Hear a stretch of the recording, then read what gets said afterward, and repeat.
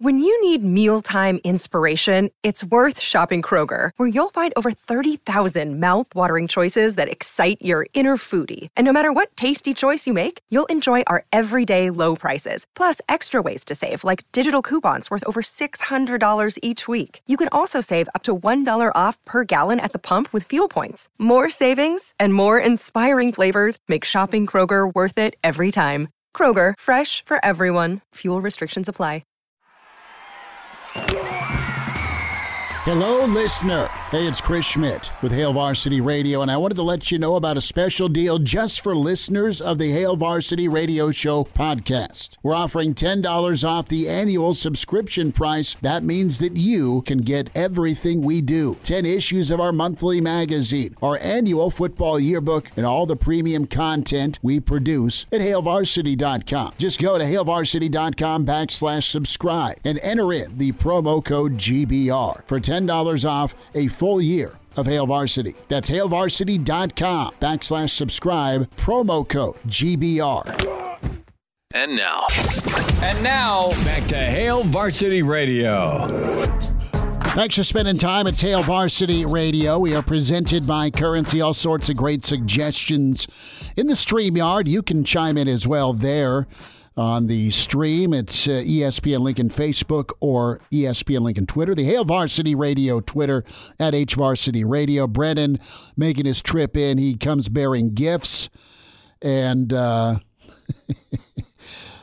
meat and whiskey is suggested. We've had requests in lieu of the picture of that volume being cranked all the way by Michael J. Fox, beginning of Back to the Future, the volume level for Mickey. It's either Power of Love or Johnny Be Good. We say hi to Brandon Vogel.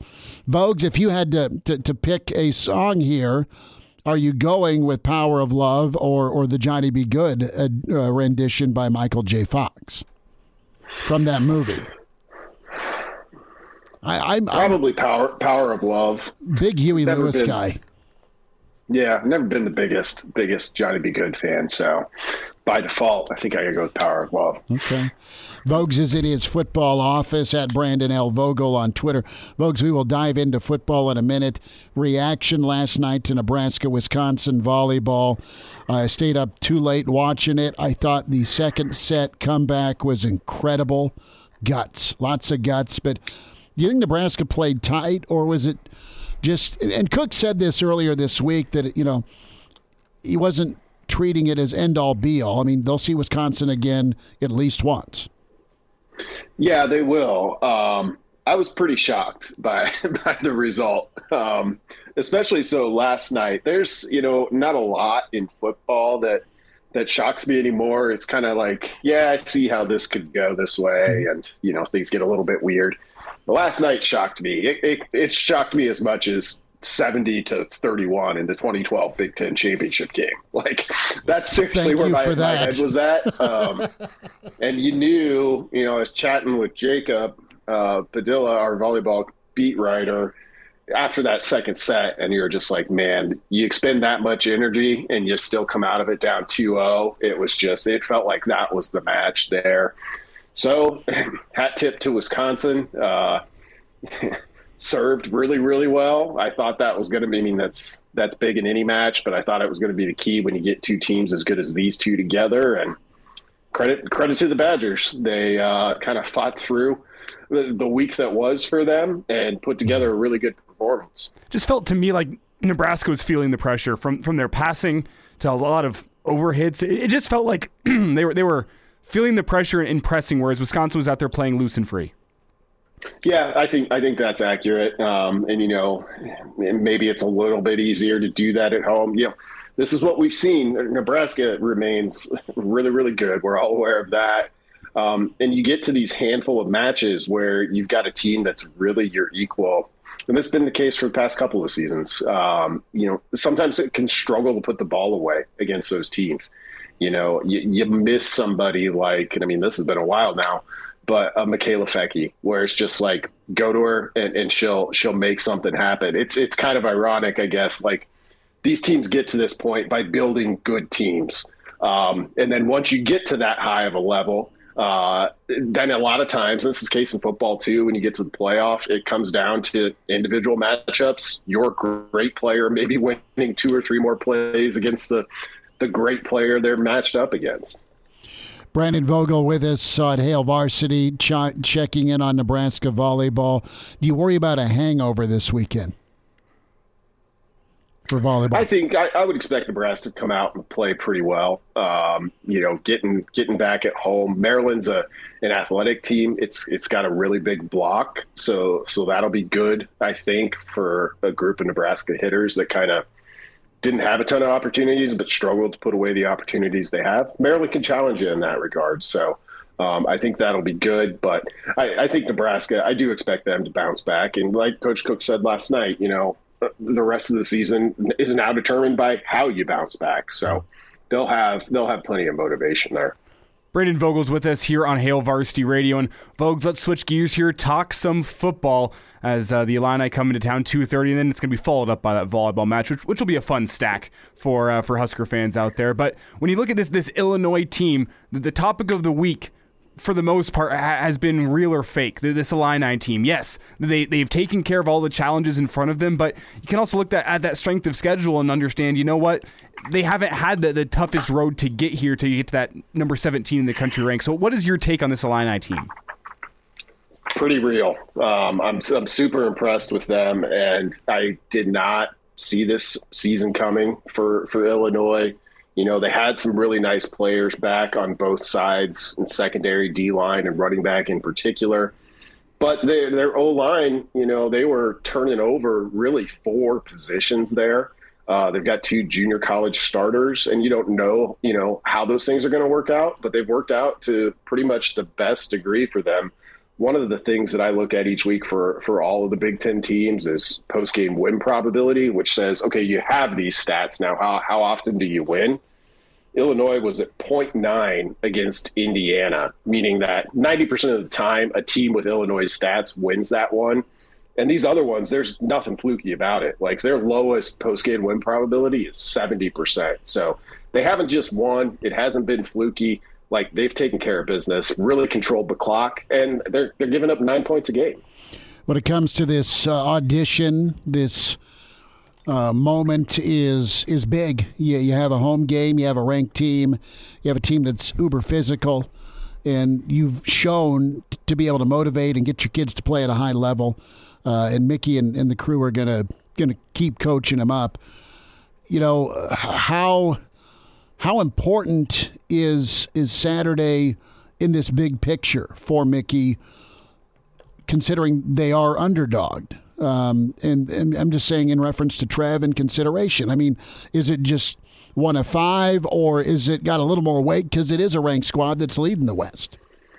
I think it's got a little bit more weight. For me personally, it has a good deal of weight because, I said earlier, there's not much that surprises me in football games. Like, they can get wacky in a hurry, and that happens multiple times a week across the country. But matchup-wise, this one strikes me as pretty tough for Nebraska, just with Illinois' ability to run the ball. Nebraska struggles to stop the run. That defense keeps teams off schedule as well as any defense in the country. And it gives up relatively more big plays, but they're still average to about better than average in the explosive plays department. Like, their strengths seem to hit Nebraska's weaknesses. Nebraska's strength, primarily its big play passing offense, hits a good D-line and a good secondary. So I look at this as a tough one for Nebraska. If they find a way to hang in it, and it's going to be – the only way they do that is through, I think, effort and good tackling, good technique. If they find a way to do that, that says a lot to me, regardless of the name of the opponent or their ranking. Does Nebraska take a page out of Indiana with how they chopped wood? They didn't run the football at all. They abandoned the run in the first half. They just said, white flag time, fellas. But they threw it around, and, Nebraska has some dudes. Nebraska's going to have to run the football better than Indiana did. Illinois is a different team. But do you try and take your shots that way? I don't know how I feel with Whipple's reaction to matching physicality, I guess, this week. The tone of that answer. It's a big ask, I think, based on what we've seen from both teams. Indiana threw the ball 51 times in that game, sacked once. So technically it was 52 attempts. But, I mean, that's what Indiana has to do. We saw when they came into Lincoln a couple of weeks ago, like they're just not able to run the ball. So Nebraska at least, has shown the ability to run the ball better than that. That said, the passing games at Indiana and Nebraska to this point have been a little bit different. And it's been the thing I've been wondering for the past couple of weeks with the Husker offense is that run game has struggled. Do you get a little bit quicker and shorter and more horizontal with that passing game to try and create some room, not just for those long plays, which we know they're going to take their shots, but also create some room for the run game. So we'll see. I'd be surprised to see Nebraska go that pass heavy, but Indiana, even though in my view, it's pretty clear like Illinois played better and deserved to win that game for whatever that's worth. Hit 4 long passes, I think 4 passes of about 30 yards or more in that first half. And not a lot of teams have been able to do that against this defense. Brandon, do you like Nebraska's odds better in a shootout or a defensive struggle? And also, just as a follow-up to that, which of those two options do you think is more likely on Saturday? I think a defensive struggle is more likely. I mean, Illinois is leading the country in scoring defense. Its offense is only averaging 26, but when you give up 9 a game, that's 17-point edge each time out. I think for Nebraska to have a shot here, like they're probably going to need to be around 28, 30 points and say, let's see if Illinois can score that many. Because this Illinois offense, outside of Chase Brown is solid, but not spectacular, I guess is the way I would put it. Brandon Vogel is with us from HailVarsity.com and magazine, managing editor. His book also with John Cook, Dream Like a Champion. Follow Vogues after you read him with Hail Varsity on at Brandon L. Vogel. So when we look at Chase Brown and his rushing numbers, I've asked this too during the week, what's a good day for the Black Shirts against Brown? Probably keep him under 150. Like, seriously, I mean, I don't know what he's averaging per game. He's already over 1,000 yards, 1 of 2 running backs in the country over 1,000 yards, leads the nation at over 27 carries per game on average. So, I mean, there's not a lot of mystery here. They just give it to him and say, he's pretty good. Good luck tackling him. And I mean, and he gets a ton of yards after contact too, which is the other thing. So like, even if you're sound and everybody's where they're supposed to be, like, he's a player who's just good enough to say, well, that's great, but this case, maybe it's not good enough because I'm just going to make a guy miss or break a tackle or whatever it is. So I don't know what his average is, yards per game, but I mean, he's going to get his yards. He's going to get his carries. So you keep him under 150. It may not look like much when you pull out the box score, but I would consider that a pretty decent day. 150 with minimal 20-yard gains, 20-plus yard runs. Casey Thompson, about 15 seconds. Is he a rushing threat tomorrow or Saturday, do you think? You'd hope so.